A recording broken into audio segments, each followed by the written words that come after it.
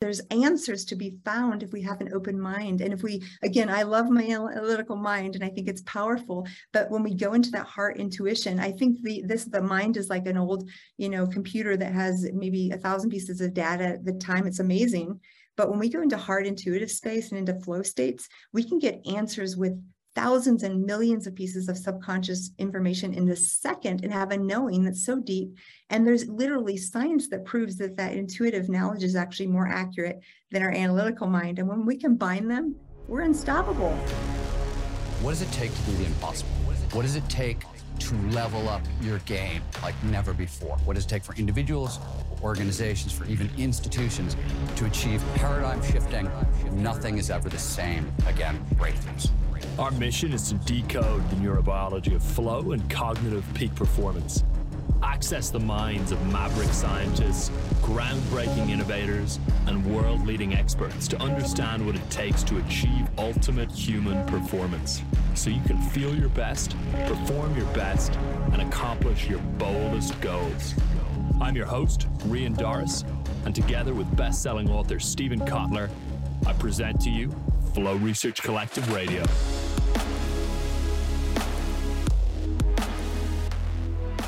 Dr. Jill Carnahan, welcome to Flow Research Collective Radio. Really, really great to have you here. Thank you. I'm so excited to be here. Yeah, I've been really looking forward to this one, Jill. And the way we first connected, Michael Lovitch from Baby Bathwater said, I know the greatest doctor on earth. Her name is Dr. Jill Carnahan. You got to speak with her. And he kindly connected us. And I just want to say, before I even read out your bio, it's just been a pleasure getting to know you personally. And you've just been incredibly, incredibly helpful to me personally with some of the health challenges that I was dealing with over the last couple of years. So I want to say thanks for that before we even dive in. Well, and thank you, Rian. I feel like you give back just as much. And, sometimes there's these connections that are just meant to be. And I feel like I always knew from our first conversation, this person is really special. And then when I found out what you were doing in this show and all the stuff you do, I have mutual respect. I really, really feel that way. I appreciate that, Jill. And I'm going to take a moment here to read out your bio, which is amazing. So bear with me for a second as we go through it. So Dr. Jill Carnahan is your functional medicine expert, utilizing state-of-the-art lab testing and biochemical analysis. You help patients identify the root cause of their illness by identifying nutritional or metabolic imbalances that may be contributing to symptoms. And you're known for using nutritional protocols and supplements, lifestyle changes, along with medication to increase patients' level of function, and always seeking the gentlest and least invasive way to restore health and optimize healing. And after completing your residency at the University of Illinois in family medicine at the Methodist Medical Center, you received your medical degree from Loyola University Strict School of Medicine in Chicago. Hopefully I'm pronouncing that correctly. And then received a Bachelor of Science in Bioengineering at the University of Illinois. And you are dual board certified in family medicine, or were in 2006, and in integrative holistic medicine in 2005, and then founded the Methodist Center for Integrative Medicine in Illinois in 2009, and have worked as the medical director there until moving to Colorado, and then opening a functional medicine consulting practice in 2010, which is what you're currently running, Flatiron Functional Medicine, which I recommend everyone check out. And that is, and has become a widely sought after practice that incorporates a broad range of clinical services like nutritional consultations, chiropractic therapy, naturopathic medicine, acupuncture, and massage therapy. And we're almost there on the bio. And as a survivor of breast cancer, Crohn's disease, and toxic mold illness, you really bring a unique perspective, which we're going to dive into in a moment, to treating a variety of complex and chronic illnesses. And you have also traveled the world educating physicians on the principles of personalized and functional medicine, and been a celebrated inspirational speaker and prolific writer, which we'll also talk about today, and have shared a knowledge of hope, health, and healing through your newsletters, your articles, books, podcasts, and social media. I know you've got a huge, really, really popular following, Jill. Often I'll mention you to other doctors and their eyes will light up. And you've also been featured in Shape Magazine, Parade, Forbes, Mind Body Green, First for Women, and a number of other publications as well. And you co-authored the Personalized and Precision Integrative Cardiovascular Medicine textbook, which is going to be coming out, which we can touch on as well. And to kick us off, Jill, I would love if you could tell us a little bit, we alluded to it there, but a little bit about your personal experience with recovery and going from a number of health challenges to a state of, vitality, and hopefully a state where flow comes easily to you. If you could give us that breakdown, and we'll dive in from there. You got it, Rian. Thank you for your kind, generous introduction. And I was born to overcome. I didn't know that until I started hitting the obstacles of life that we all hit.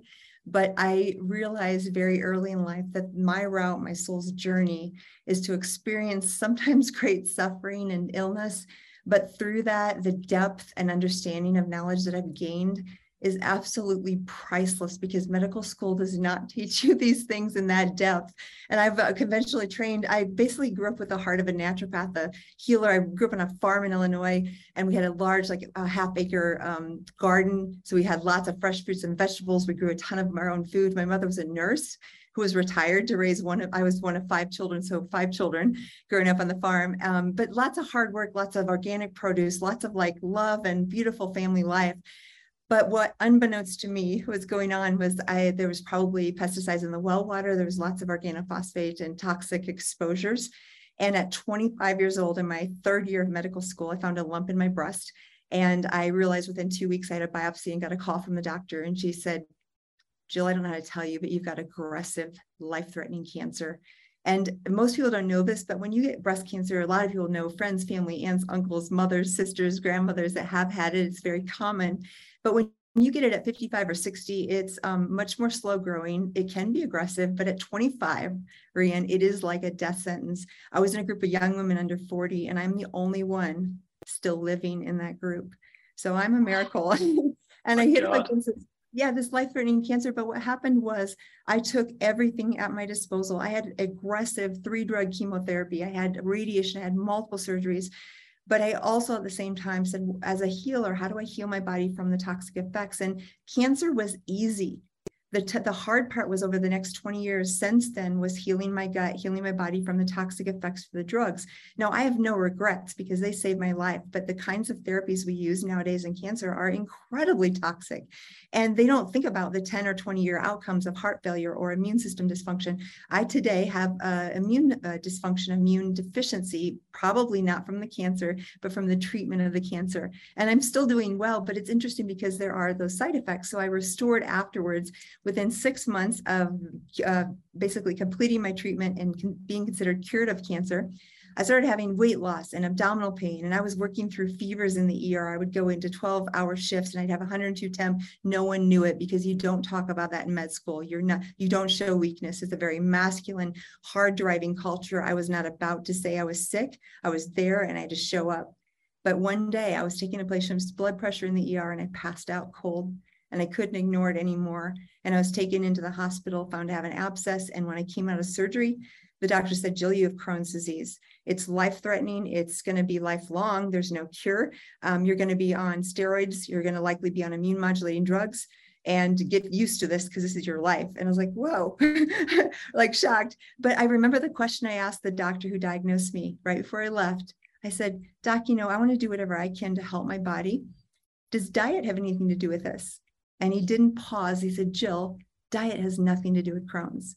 And this was where I teach people now, you can be in your head. I was a bioengineer. I'm very analytical, but the heart, the intuition can often have just as much profound truth. And if we combine them, and this is where flow happens too, there's magic. And at that time, I had just enough intuition to be like, I don't think that's true. How can diet not have something to do with the gut and this condition?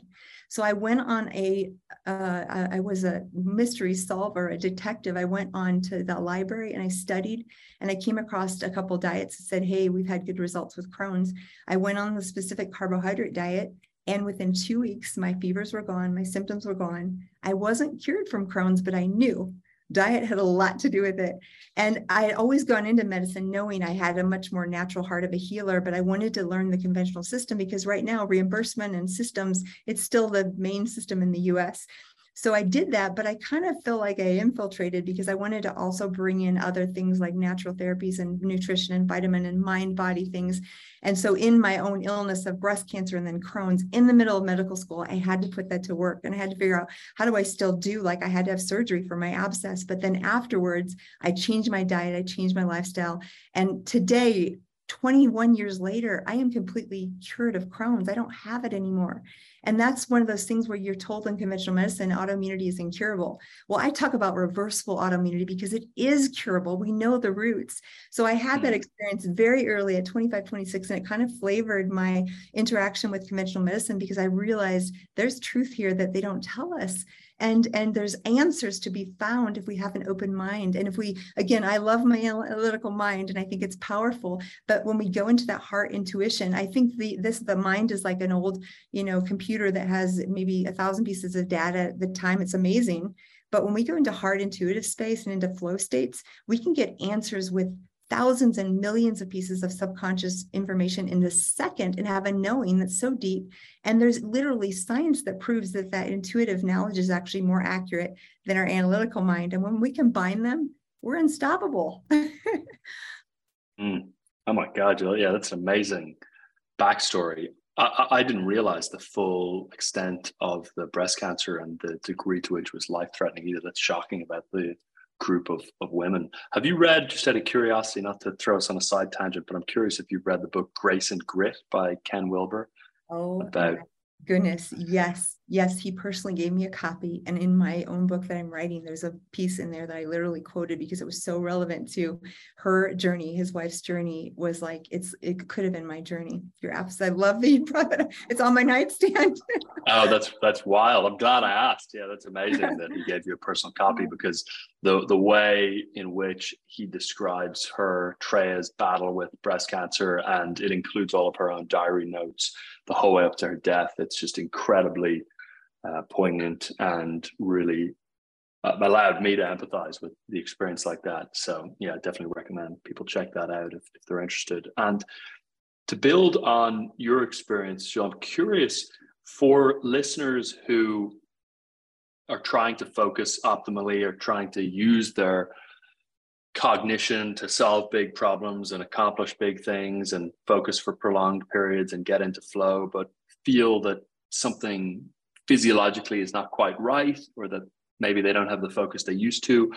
Are there a litany of sort of most common issues that may be causing decreased cognitive function, whether it's mold, whether it's, gut issues like Crohn's? I'm curious what the sort of first bucket of common things that get skipped by, a conventional physical are that may be decreasing cognitive performance in folks. I love this because I'm such a fan of your work in flow. And I really feel like we can all get into these superhuman states of just by harnessing the power of flow. But we talked briefly before we came on, and the difficulty is when there's something physiological that's affecting your brain or your nervous system, you can do all the right things, or you maybe have gotten into flow before and been very proficient at it. And then all of a sudden you come to a standstill, right?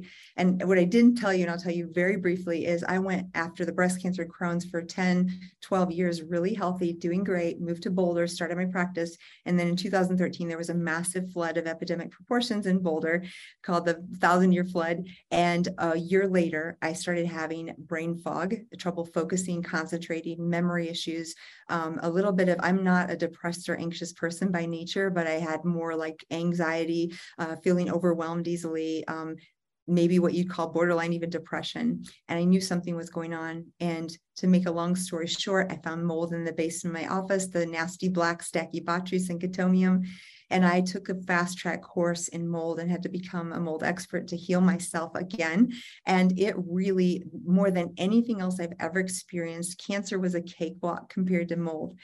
Because it's insidious. It takes away your insight, which means your ability to understand what's actually happening in real time. It affects your cognition. And there's a real, I don't think there's anything spiritual about it, but there's a real dark heaviness about it that makes you feel like lack of motivation, overwhelmed easily, like you can't, and you don't really even though now I know when I'm exposed to mold, there's still a weirdness about that insight.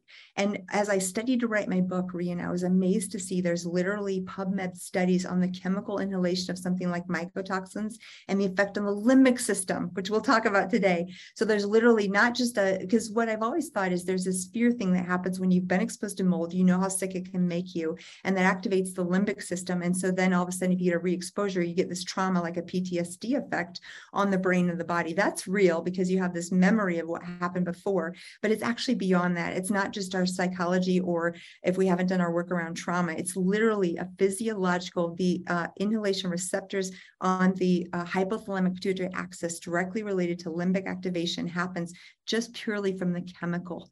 And this, when I read this, was like, this is it. This is why, because 100% of people who've had mold exposure have some piece of trauma and limbic overactivation, even if, like you and I, we've done our work, we know our stuff, we know the stuff so well, and yet there's a chemical trauma trigger.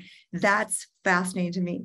Now I've digressed, but I wanted to share that because I've been through mold and I had to figure it out. And now I have become a mold expert, but only by like survival. I had to understand this. And it is the most nasty thing I've ever experienced. And if I had to pick one thing that is most likely to inhibit your flow, it is toxic mold without a doubt. There's no doubt. Yeah, mold is the enemy of flow and vice versa. That's 100% for sure. I can say that from personal experience. And I just want to actually, before we touch on other things beyond mold, I'd love to just double click on the point around the limbic system and trauma. One thing I've observed is that there are a lot of folks within the peak performance space and thought leadership space who've had challenges. Tim Ferriss, Stephen Kotler, of course, Dave Asprey, with mold, with Lyme disease, and with heavy metal poisoning, which sort of all seem to fall into this category. And I'm curious, is that because of potentially some predisposition to these issues due to trauma and limbic dysregulation or something like that? Or yeah, why is it that you tend to see these sorts of conditions clustered around certain types of people? So I love that we're talking about this because I have some ideas and you probably haven't heard anywhere else. First of all, functional medicine or personalized medicine, precision medicine, the kind of medicine where you really try to find a why or a root cause, and you can name it anything you want. You just go deeper. It's a medical detective work. I think of it as actually quite simple. And it's these two buckets. It's toxic load and infectious burden. And really almost everything, and those two things contribute to inflammation and immune dysfunction and all the other things that we see. But if we think about inhibition or problems with peak performance, and someone who has a mold or a Lyme or any of these things, and I'll put them together, it's often this toxic load, which could include heavy metals, environmental toxins, pesticides, like me growing up in the farm, which I didn't really correlate verbally, but they are endocrine disruptors, which means they have hormone-like effects on the body. So for me, that was probably, I had a poor detox system, was exposed to these endocrine disruptors as a young child, maybe even in utero in my mother's womb. And then at 25 had a very early breast, which is a hormone-related cancer. So back to toxic load, absolutely affects all of us, and infectious burden, and how they fit together and why you're seeing so many people clustered is especially mold. Mold will, the toxins, so mold itself is the spores and stuff, they can't go into our bloodstream without transport. And we don't really inhale spores and get them into our blood. It just doesn't happen. They are in the environment. We could test them with air sampling and things. But the molds protect themselves with something called mycotoxins. So they secrete, so they can be behind the wall here. Say there's something right here. I don't see it. I don't feel it. It's invisible to me, but it's excreting its protective mechanism of mycotoxins. And these mycotoxins, like trichosethines, which are produced by the toxic black mold, are some of the most toxic chemicals in the world. They're being studied for chemical warfare, and they have immunotoxic, neurotoxic, kidney toxic, lung toxic, you name a system, and it's probably going to be affected by those toxins. They are literally 2.5 or less microns in diameter, sometimes 0.1 or less. So they can go straight into our lungs and diffuse from alveoli right into our blood with no transport. They can go into our nose and diffuse right into our brain through the cribriform plate. They can go into our sinuses. So they can literally go very easily into our body with no transport. So if we're exposed for periods of time, we accumulate these mycotoxins in our tissue. And how that relates to things like Lyme and tick-borne infections, which are also very common. I believe if we'd test 10,000 people on the street with no symptoms, we'd probably find half of them had been bitten by a tick and have Borrelia, Bartonella, Babesia, or some form of tick-borne infection, or multiple. But their immune system is robust. And so they're going from, maybe they're a bit 5 or 12 years old, and they're going through their life with no symptoms. They're fine. But all of a sudden they get into a water damaged building or a home that has some hidden mold. I've had a fridge that leaked one time. You might have a dishwasher you could have under a sink. It's tiny little things that don't seem like a big deal. But if that is goes into porous material like particle board or drywall, all of a sudden within a few months or a year, you have the mold growth because all they need is a water source. And then that mold will excrete these toxins that are toxic to your brain, nervous system, and immune system. It weakens our immune system. It's clearly in the literature as an immunosuppressive. There's one particular called mycophenolic acid. We measure it in people's urine all the time. That is used in a drug called Cellcept. That is the drug Cellcept. Cellcept is used for organ transplant. So like this is used in medicine as an immunosuppressive. It's known, it's not surprising. So then that immune suppression happens, and these people who are walking around fine, they had Lyme, but they weren't symptomatic because their immune system kept those infections in check. And then it pops up because their immune system can no longer keep it in check.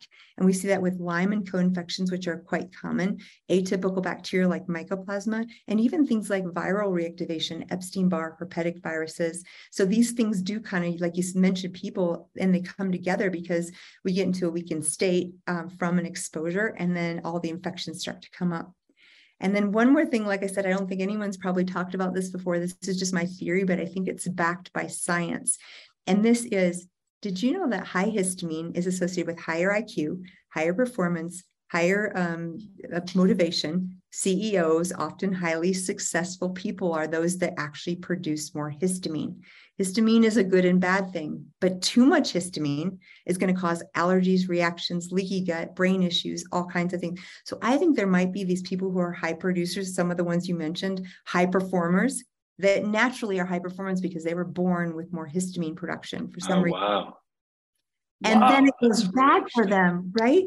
And then it goes to the Mhm. other extreme, because all of a sudden when you produce two, and mold is the number one trigger of mast cell activation, which mast cells are the producers of histamine. So I believe, again, this is just my theory as I've read about it, that some of those high histamine people from birth, high performers, highly motivated, highly successful, high IQ, are also more prone to histamine. And the mold is a trigger for that, and that makes everything go haywire as well. Thank you for tuning in to Flow Research Collective Radio, and please pardon the brief interruption. I've got a question for you. Do you have great ideas and big goals?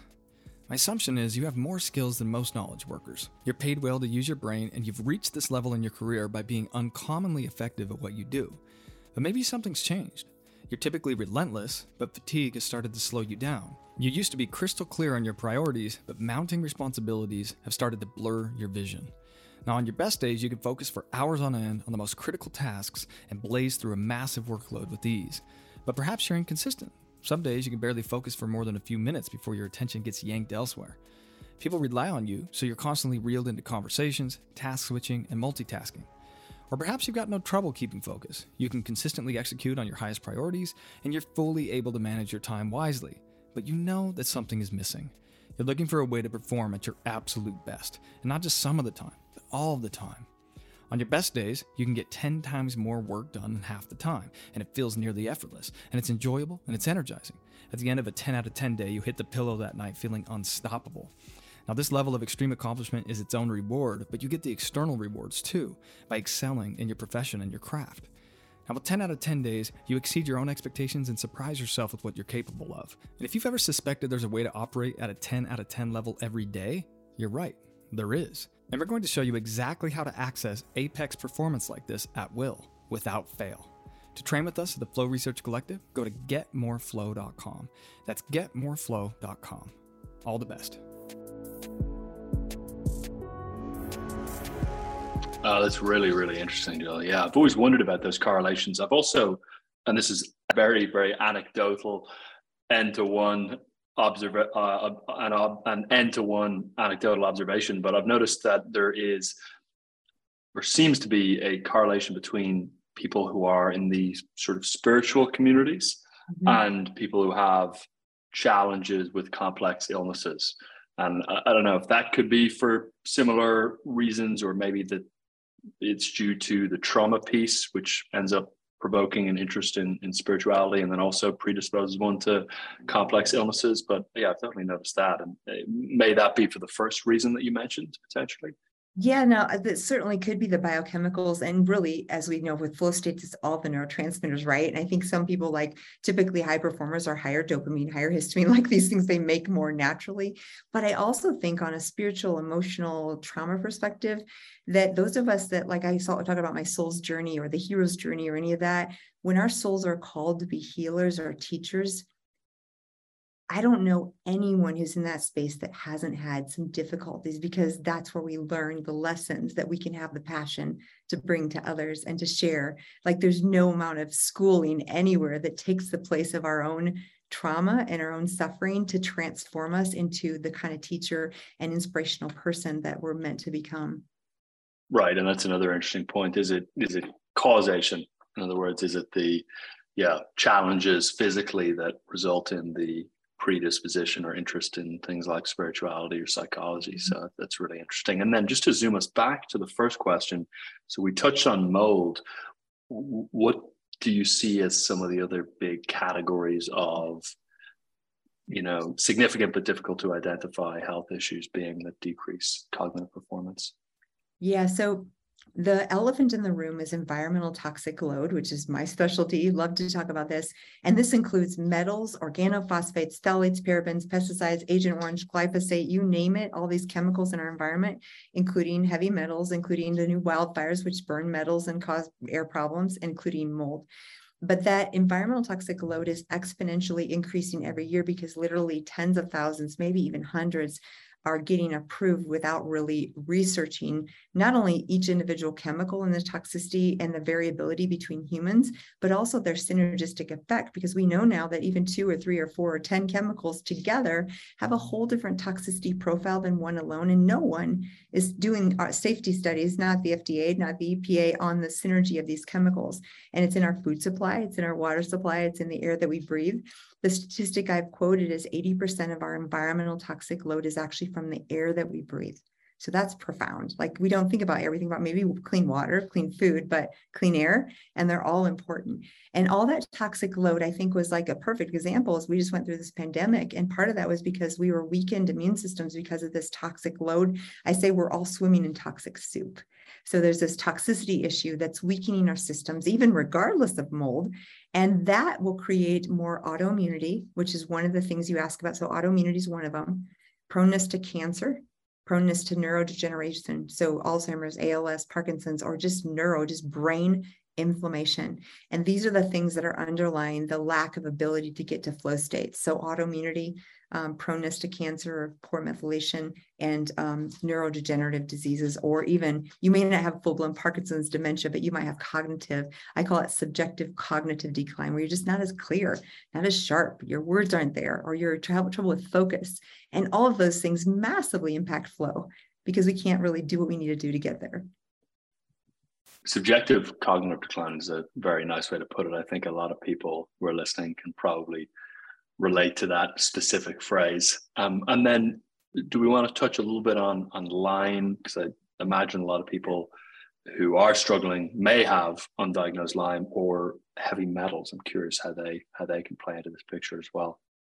Big one. And like I said, that's why I mentioned before, because it's not, when you say you go to a doctor who knows what they're doing and they test you and they check and they find that you have Borrelia is classic Lyme, Borrelia burgdorferi. There's a lot of other strains now from soft ticks. So the classical Western blot from LabCorp Quest or any hospital lab uses one kind of Connecticut strain of Lyme, which is why if you test negative, you just maybe haven't been to Connecticut to get bit, but you were in Utah or Arizona or California, and there's ticks in every state in the United States and all over the world.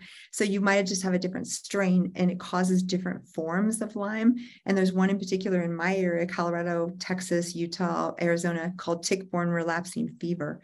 And it's not tested on any standard lab, but the labs that we use, they do test it, and it's very common. It looks just like Lyme. And then we have something called Babesia, which is it's a malarial type. It's just like malaria, only it's a blood-borne parasite. And this will cause air hunger hunger, night sweats, anxiety, insomnia, disequilibrium, and often issues with blood cells, like either high platelets, low platelets, or blood issues, or hyper coagulation, so thicker blood where you're not getting oxygen to the tissues. Then there's another big one called Bartonella. Bartonella is also called cat scratch disease, so it can come from things other than ticks. Cats are a big carrier of spiders. I've seen tons of people who get Bartonella after a spider bite. Bartonella is a weird one because it can really affect the brain and nervous system more than any of the others. It can cause severe anxiety. It can even, there's been books written about Lyme rage, and that Lyme rage is not really Lyme, it's Bartonella. So it can cause almost personality disorders with the kind of emotional, either severe anxiety, severe depression, severe rage, anger, and Bartonella can do that. It can also cause unilateral weakness or pain where someone has all kinds of symptoms on one side of their body. It can cause pancreatitis, carditis, so heart or pancreas inflammation, tendon and joint ligament issues are real common. Injuries are just not healing well. And there's many other things like stretch marks are real common. So if you, men or women who have stretch marks and maybe didn't have a big weight change, those can be Bartonella related. But those are just a few of the things. And these are super common because weakened immune system, these pop up and they masquerade as autoimmunity because they can drive out. So they might masquerade as lupus or Crohn's or arthritis is real common, any of the itises. And then they can also masquerade as just inflammation, pain, brain fog, cognition. So those are really common and they also weaken the immune system. There's something sort of spooky about Lyme, the way it comes from a tick and has just this profound array of effects. So thanks for giving the breakdown on that. And then let's say someone, does not necessarily have any of these issues, but wants to take their health from ticking along just about fine up a few notches, with the purpose again being to increase, cognitive performance and flow. What tends to be your set of recommendations to go from sort of 0 to above 0? So I still, from 20 years ago, we were always taught to start with the gut. So I still start with the gut because the gut and the immune is where, so our tube from mouth to anus is where we interface with our immune system. So there's one cell layer from the lining of the gut to our bloodstream. And that's the only barrier between our external and internal environment. So whether it's the food that we eat and if we're not eating clean, and often I'll have people on a gluten-free, dairy-free, sugar-free diet, because most often if someone doesn't know their food sensitivities or issues, those are kryptonites. Those are the most common foods that can cause inflammation, joint pain, or brain fog. So if people don't know or don't want to test, you can just go on a gluten-free, dairy-free, sugar-free diet and maybe limit alcohol, at least for the short term. And it really does make a difference. But this cell layer that interfaces between the external environment and the bloodstream, if you have particulate that's in the bowel from bacteria or fungi or parasites or inflammatory molecules or food that you don't tolerate, and that goes into the bloodstream, that can create immune inflammation and be the start of autoimmunity. So back to what would you do if you had someone pretty healthy without these big issues? Almost everyone can do some improvements on their gut, and whether it's doing that elimination diet. And if you want to know the top 7, it's gluten, dairy, egg, soy, corn, sugar, alcohol. Those are the big ones. That's a big list. But it's amazing because that's something free and easy. You don't even need a doctor. And you could try 30 days off that and see how much clearer you might feel. And if you don't notice, that's fine. You go back to eating those foods. But it's a great little test and trick that you can see. And then what I see nowadays, again, because of our toxic load and our poor food supply, often contaminated or artificial, there's very commonly dysbiosis. That just means dys, like abnormal, bios is life. So you have abnormal organisms in the gut. And so when I treat, I can use herbs or medications or probiotics, and I can shift the microbiome, which shifts the brain, shifts the nervous system, shifts the ability to think, shifts the concentration. So often I'm working on, no matter who you are, what you're dealing with, we start with the gut and we want to get that in shape and make sure things are going well, because the gut-brain connection is probably the biggest part of all of this.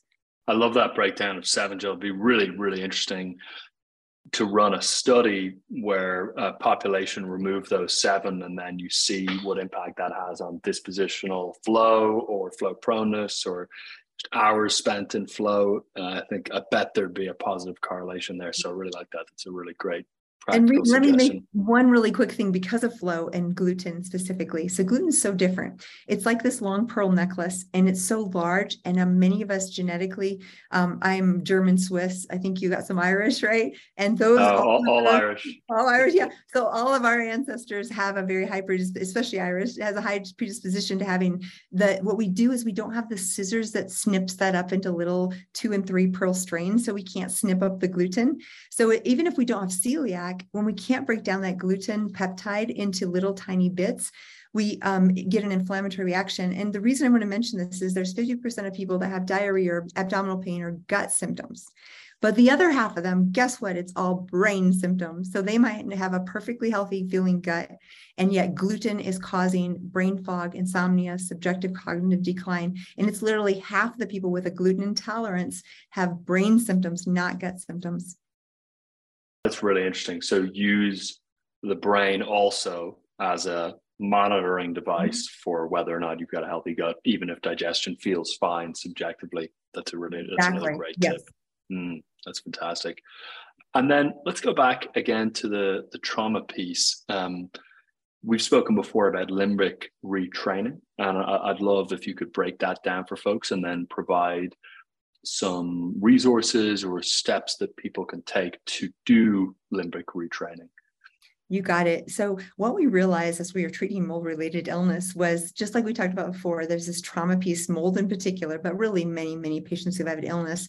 And if we don't address the limbic system is the fight or flight. Of course, you've talked about this in depth and your listeners, I'm sure, know, but just for reiteration, and when that's the part that senses a danger in our environment and is protective. But what happens in our current environment where we're all 24/7, we've all got dopamine hits from our iPhones every day, all the time. We've got workloads that are excessive or whatever pieces are hitting that system all the time. We have a lot more stimulation than 50 or 100 years ago than we used to. And then we add in chemicals and infections and everything. I find to get people well, no matter what they have of any of the things we talked about, starting with limbic retraining or addressing that limbic activation is crucial. Because if you're in a fight or flight state and you're fearing for your life at a subconscious cellular level, you can't heal. You just can't. You can do all the right supplements, you can sleep or try to sleep or all these things that are right. But if your limbic system thinks that there's a bear outside and you're running for your life, even if it's all just your cells, you will not be able to heal. So I love that you mentioned this because it's crucial. So the first thing is, and I always think about, there's a lot of programs out there that are great. DNRS is one. Gupta has a program. Stephen Porges has a program, who's the guy who wrote polyvagal theory. And there's many great programs out there. But for some people who are type A and they're like, do it by the book and let's put the time in, it's one more stress to have a 2-hour-a-day program. So I kind of like to check in with people and say, where are you? And if you're driven type A and you have tons on your plate, you want to have more receptive therapy. So the books are great. The programs are great for the right people who need motivation. I highly recommend some of those. Again, Porges, DNRS from Annie Hopper, Gupta does a Gupta protocol, and there's others. And there's books like Accessing the Power of the Vagus Nerve, The Brain That Changes Itself. Safe and Sound by Stephen Porges, and there's others. And even some of the flow books and stuff you guys have worked on are, I think, part of this. But all that to say, those are very protocolized driven. You have an hour a day or whatever. And for people who are already overwhelmed and already have a very high intensity life, the passive things I think are maybe even more powerful. This would be neurolinguistic programming, things like craniosacral therapy. So receiving kind of this relaxation, even massage or lymphatic massage. It could be binaural beats, really, really good. Integrative manual physical therapy, frequency specific microcurrent, even like hydrotherapy, hot and cold therapy for the right person can be a healthy stressor and a good thing for limbic. Breath work, any type of breath work. And this I like because there's so many different variations of everything from holotropic, psychedelic breath work to buteco breathing and everything in between. And for me, I feel like you find the patient and where they're at and what they need.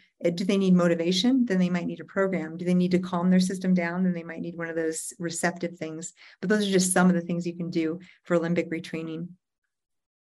That's great, Jill. Thanks for that breakdown. I'm curious actually to ask you a little more about NLP. I feel like I hear a lot of people being very, very critical of NLP. And I'm curious if you, irrespective of how solid the scientific foundation is, have you seen anecdotal evidence just firsthand of NLP being helpful for folks? I have, and personally, it's literally where I started with a very well-known NLP therapist in San Francisco, and I flew out for a 2-day session, and it was the first shift. I always say I had an awakening. It was after the mold and the divorce and the things I went through, and that first shift into going from I always say I used to live from my head up, which is all analytical, all in my head. And it served me really well as a bioengineer and then a medical doctor that solves mysteries. But my biggest profound shifts in healing and in understanding and helping others has been shifting down into the heart, subconscious, and the intuitive sense. So kind of combining the best of right and left brains. And for me, the shift started with NLP therapy. And I went way further than that. I kind of felt like I kind of grew out of some of that, if I can say it that way. Like after I got done with a certain amount of sessions, I went on to something else, like somatic behavioral therapy or trauma therapy or other things. But it started off for me to be a really big shift. And it was my intro into this world of limbic retraining and doing the work on myself. Good, a good gateway drug. Yeah, exactly. Exactly. Nice. And then one other health question I'd love to ask, Jill, and I'll go to the final question in a moment, is on metrics. A lot of our clients love tracking things. I mean, obviously you are sort of broadly speaking within the world of biohacking and things like that. What do you see as the most helpful metrics to keep an eye on for health? And that may include blood markers, but I'm curious what some of those are. Yeah, that's a great question. I don't know if I've ever been asked that because that's hard to narrow down, but I think heart rate is such a core, and whether it's heart rate variability, or your lowest heart rate at night, and whatever tracking device that you have, I think heart rate is a really good indicator, because we see with mold or Lyme, often you have irregularities, you have some things that'll change with that.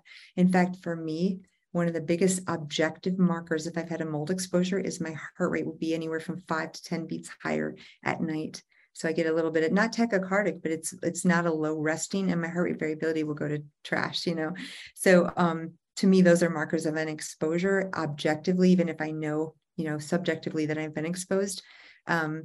Being conscious of our breath is another one. And we can measure that obviously by breath rate or type of breathing. For me, that one, I like to track the heart rate and track the temperature and track the sleep hours and the REM and the deep and all those.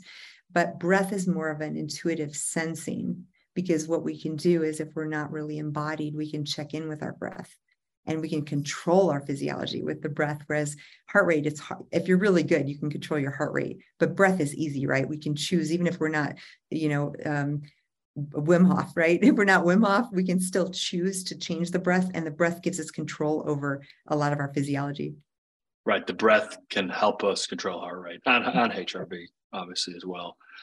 Are there any blood markers that you look at, for foundational things like inflammation or methylation or things like that? Love this. So windows into potential mold or Lyme, C3A and C4A. They're not commonly drawn, and they're complements. C3 and C4 are different, so you need a little A at the end of it. And C3A can be more associated with Lyme acutely, and C4A can be more associated with mold. They're not diagnostic, but they often give me a direction to go if I'm confused between those two.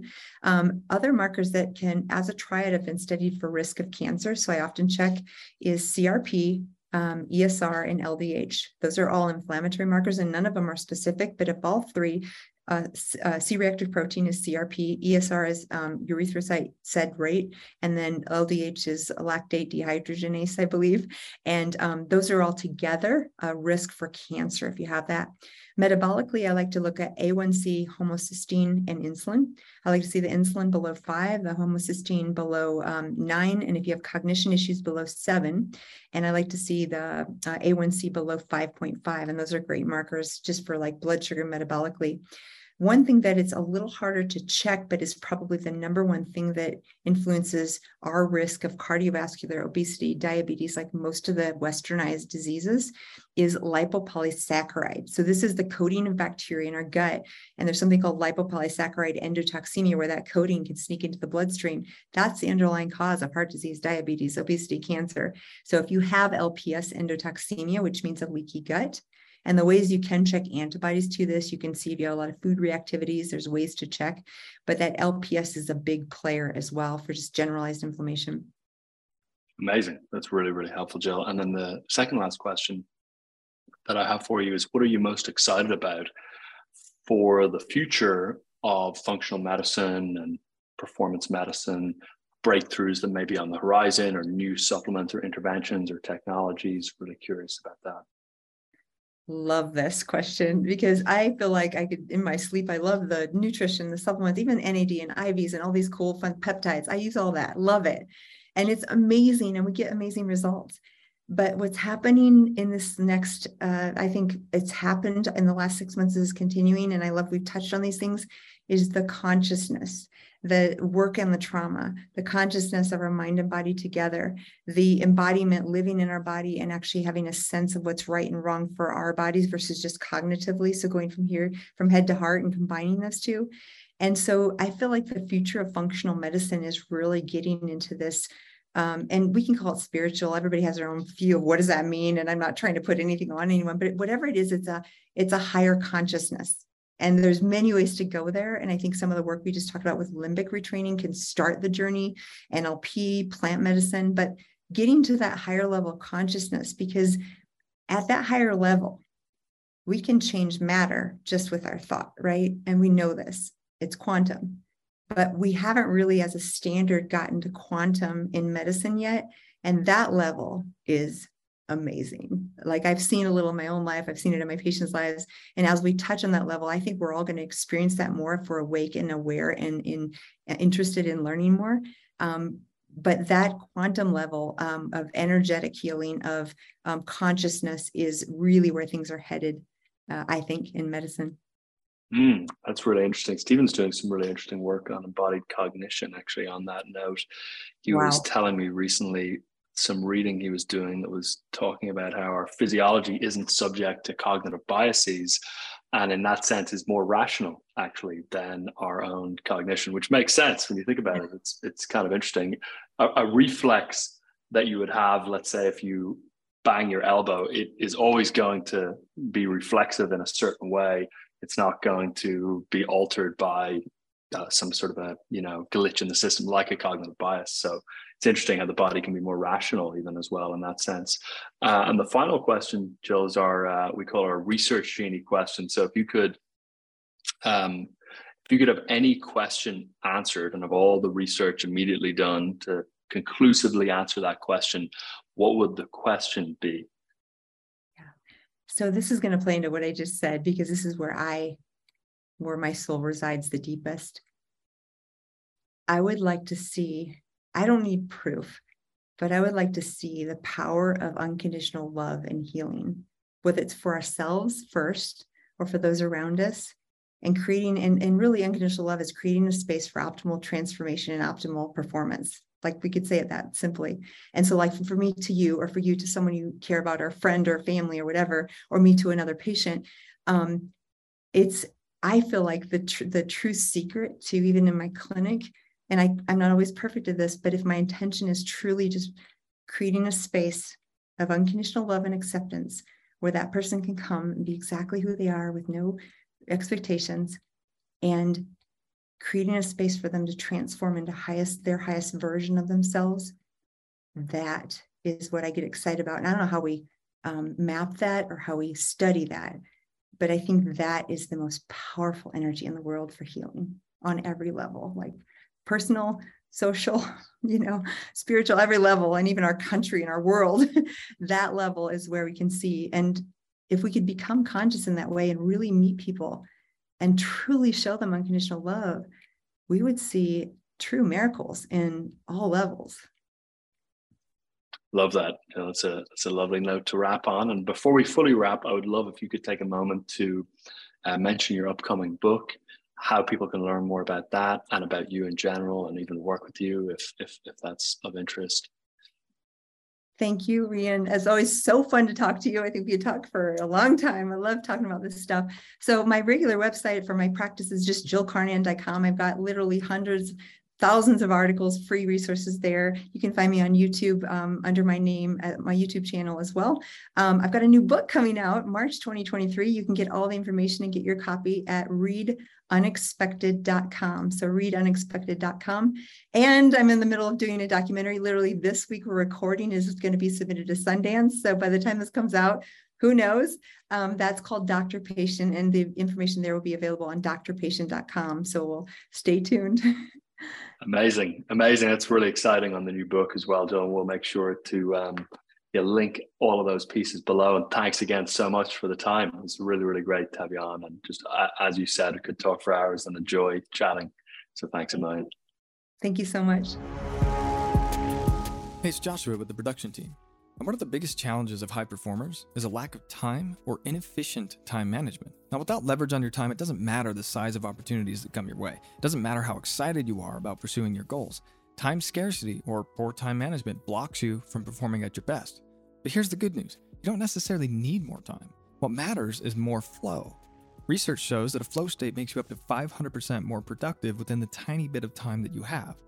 Flow is the experience of being in the zone. It's a state of total immersion and focus where you feel limitless and you perform at the highest level.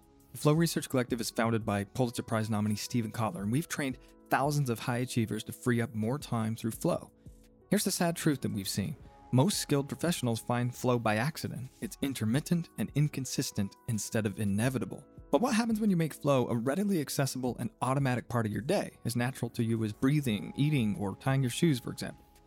Well, for starters, time constraints start to matter a whole lot less. Now, multiplying your productivity by 5x sounds hyperbolic, so let's just back up a minute. Even if you only double what you can currently get done in a given day, wouldn't that be worth learning how to access flow reliably and consistently?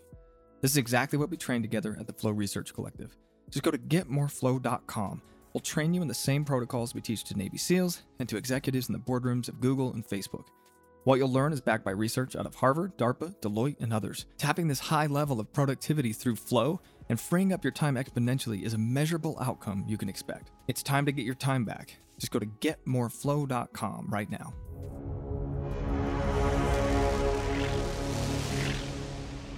If what you've heard on Flow Research Collective Radio has been helpful, please consider doing us a solid and leaving us a review on Apple Podcasts, Spotify, or wherever you are listening to this.